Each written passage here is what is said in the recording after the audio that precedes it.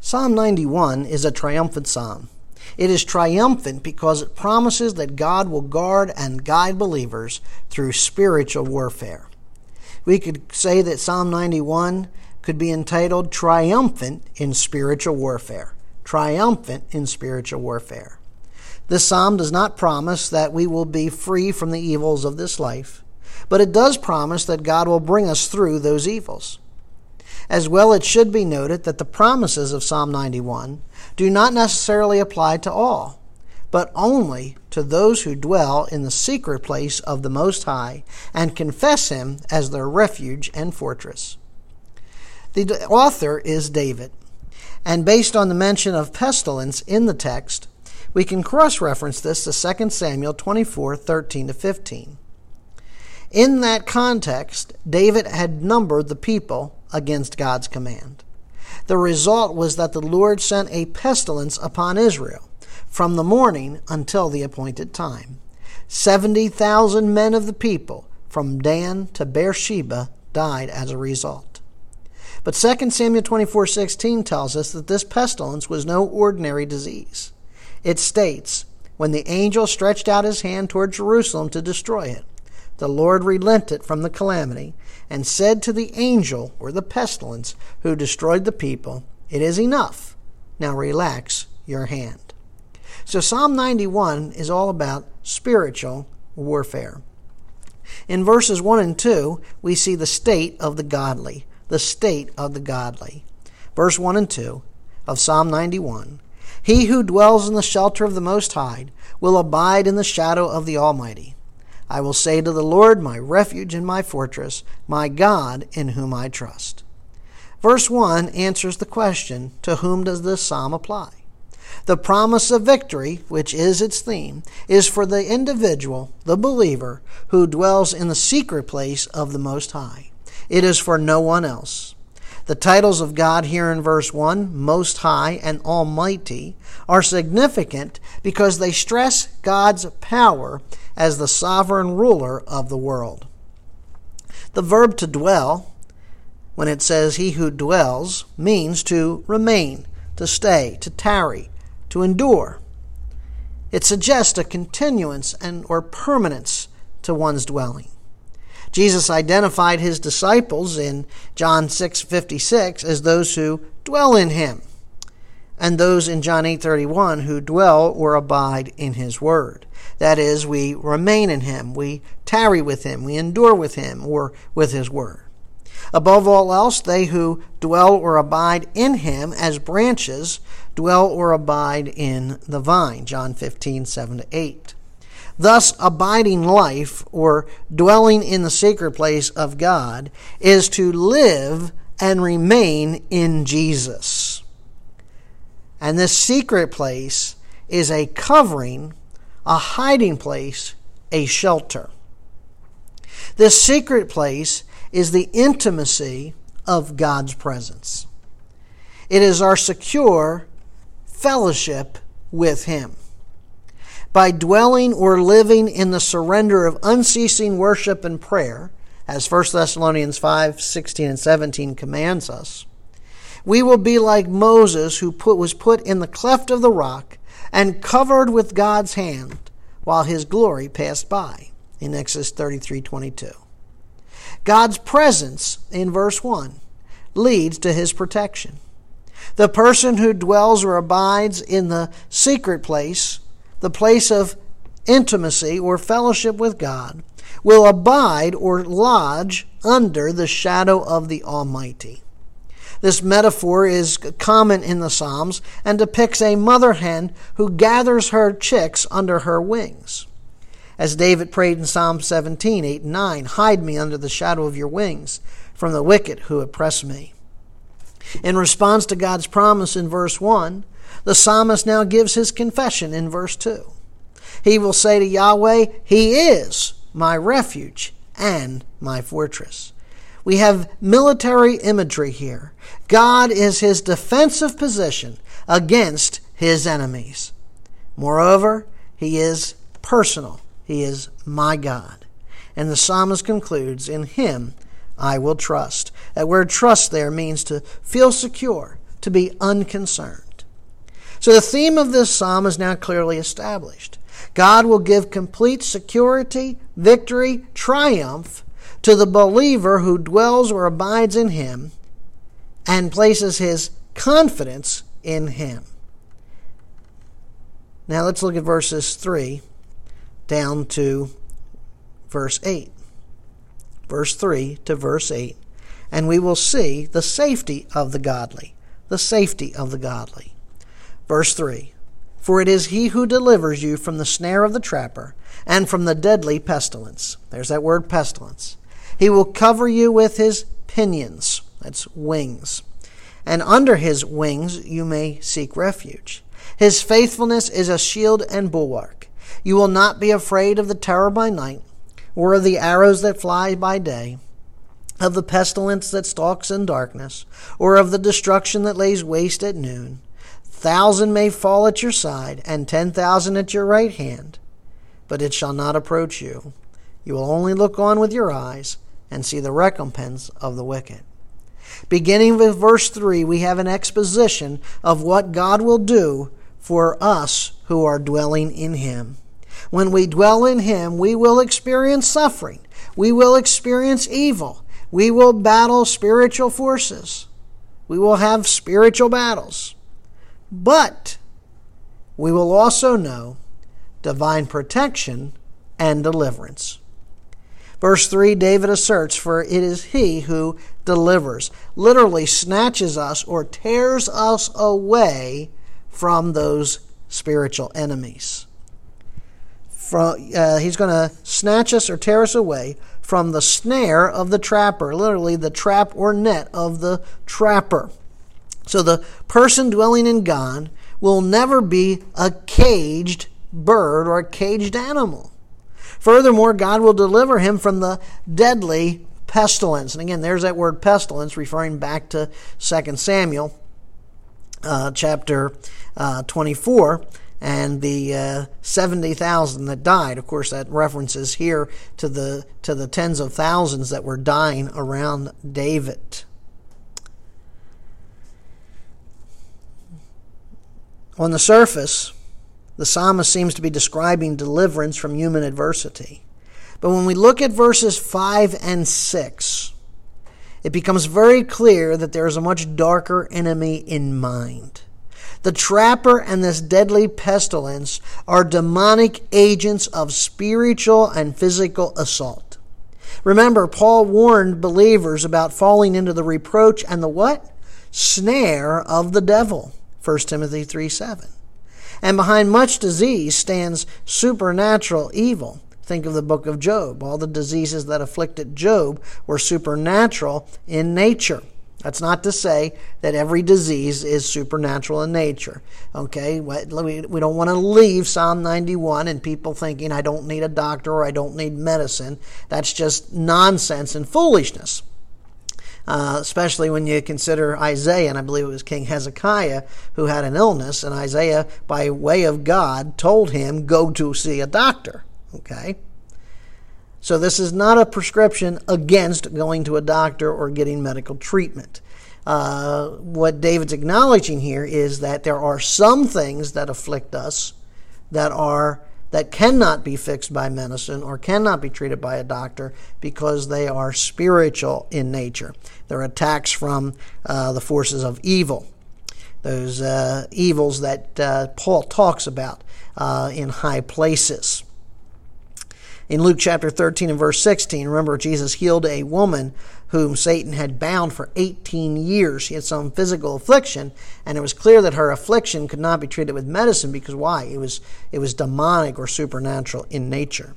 In the midst of verse 4, the metaphor shifts back to military equipment. The person dwelling in God's secret place, his intimate fellowship, is going to have his truth or faithfulness as a shield and bulwark. The shield here is a large object which protects the whole body, whereas the word bulwark, appearing only here in the Old Testament, describes a small round shield. We have two pieces of armor that illustrate full and double protection offered by God's truth.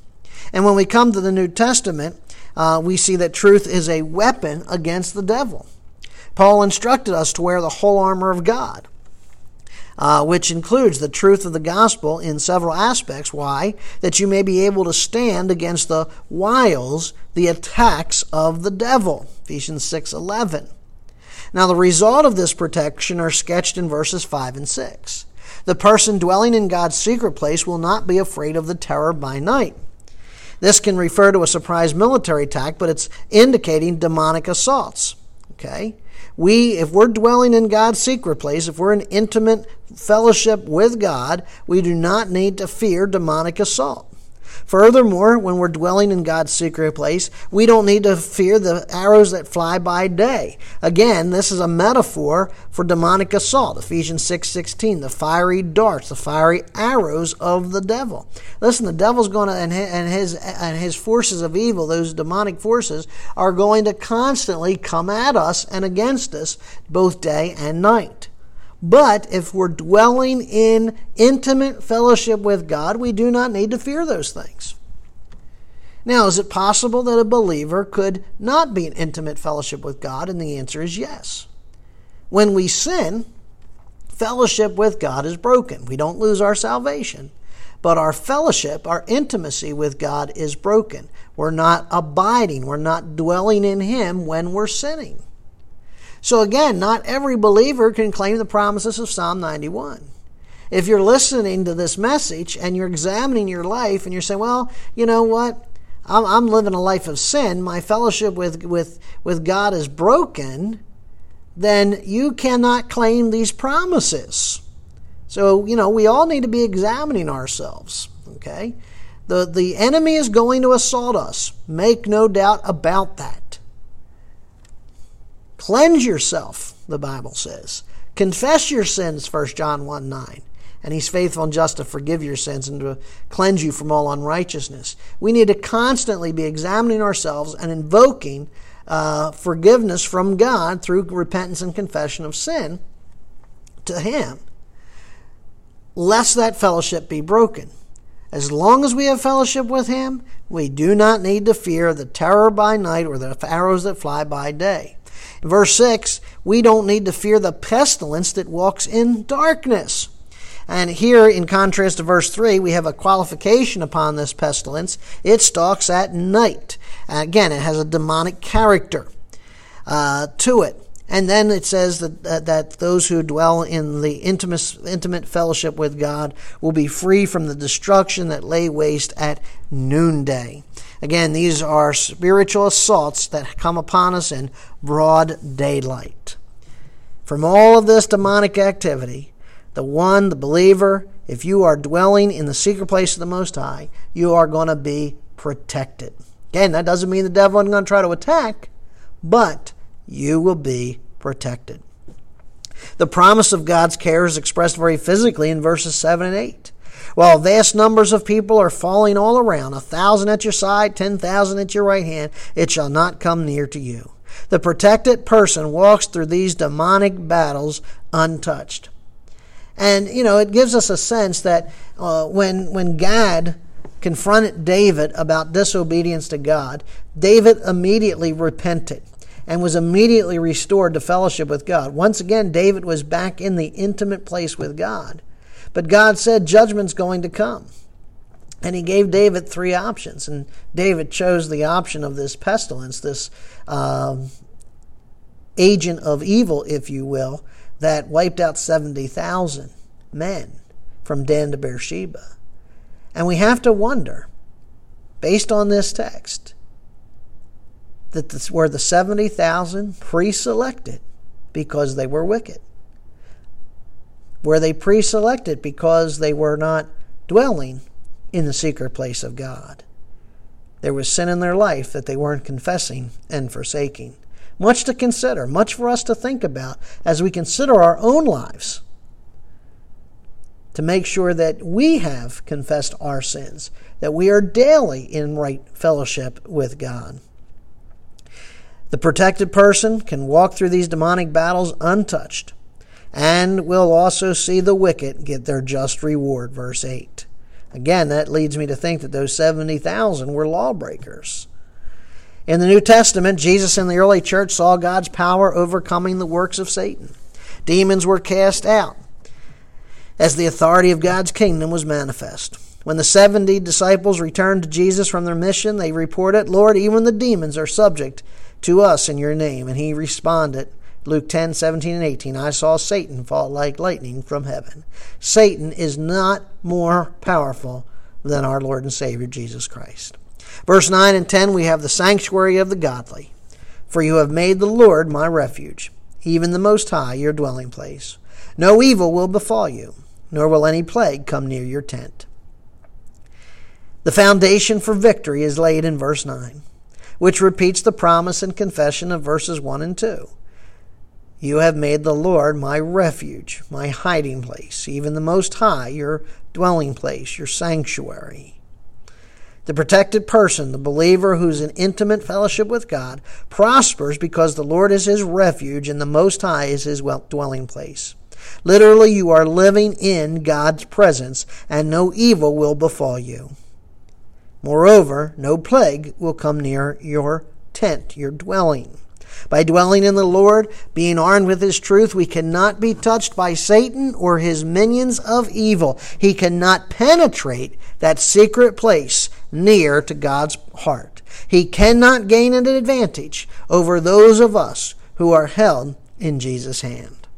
Verse 11 to 13, the security of the godly. The security of the godly.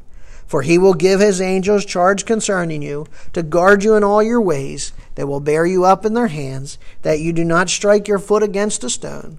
You will tread upon the lion and cobra, the young lion, and the serpent you will trample down." This was the very scripture that Satan tried to distort when he tempted Christ. To be under God's shadow, or to be covered with his feathers, means that he has provided us with angelic aid. He sends his supernatural messengers to have charge over us. Again, this illustrates the fact that this is spiritual warfare. If fallen angels are coming after us to attack us, God has dispatched holy angels to guard us and protect us, to preserve us in all our ways. These angels are those chariots of fire filling the mountains around Elisha, who protected him from his enemies in 2 Kings 6:17. The angelic care that God provides is complete. They bear us up. They protect us in their hands so that we will not even dash our foot against a stone. Moreover, we can experience victory over these evil ones. They will tread upon the lion and the cobra, which is parallel to the young lion and the serpent. We all know who the snake, who the serpent is in Scripture, none other than the devil, who goeth about as a roaring lion, seeking whom he may devour. As Paul promises in Romans 16:20, the God of peace will crush Satan under your feet shortly. You know, it's interesting, as I mentioned, these are the very same verses that the devil took and used to tempt Jesus. And it's ironic because it's these very same verses that promise complete protection from the malignant, supernatural evil called Satan. At the same time that Jesus refuted that temptation and walked through untouched proves the promises of verses 3 and 4 for deliverance and protection are true. Finally, let's look at verses 14 to 16 and see the salvation of the godly. "Because he has loved me, therefore I will deliver him. I will set him securely on high, because he has known my name. He will call upon me, and I will answer him. I will be with him in trouble. I will rescue him and honor him. With a long life I will satisfy him, and let him see my salvation." God speaks from his secret place in verse 14. The person who dwells there loves him, literally has his love set upon him. He'll deliver him. He'll cause him to escape the enemy. God will be faithful. No demonic presence can stand before God.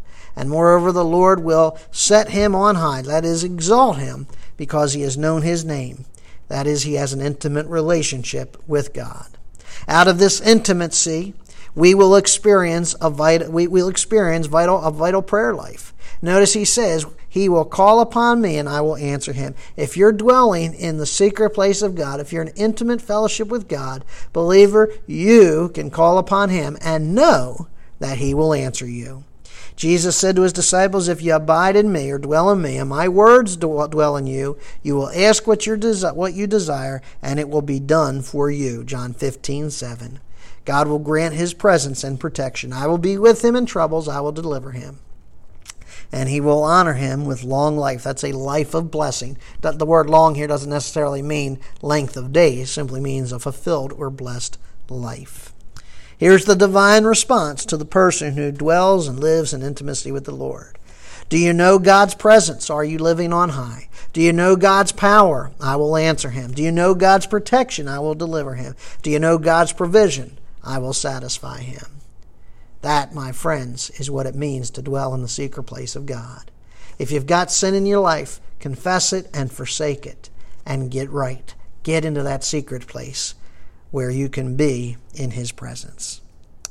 Father God, I thank you for this psalm that you've given to us and the fact that, Lord, we will be triumphant against spiritual warfare. That, Father, no matter what the devil and his minions throw at us, Lord, when we are in your secret place, when we're in intimate fellowship with you, none of these things, none of these terrors, none of these pestilences, Lord, none of these arrows, not that serpent, not that lion, can devour us, injure us, or destroy us. You will guide us and guard us safely through.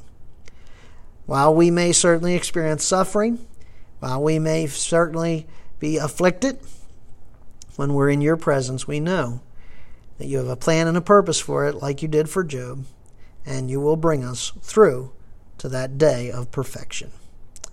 Thank you, Lord, that while spiritual warfare does come upon us, it often comes upon us for our good.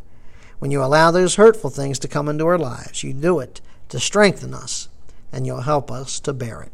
Amen.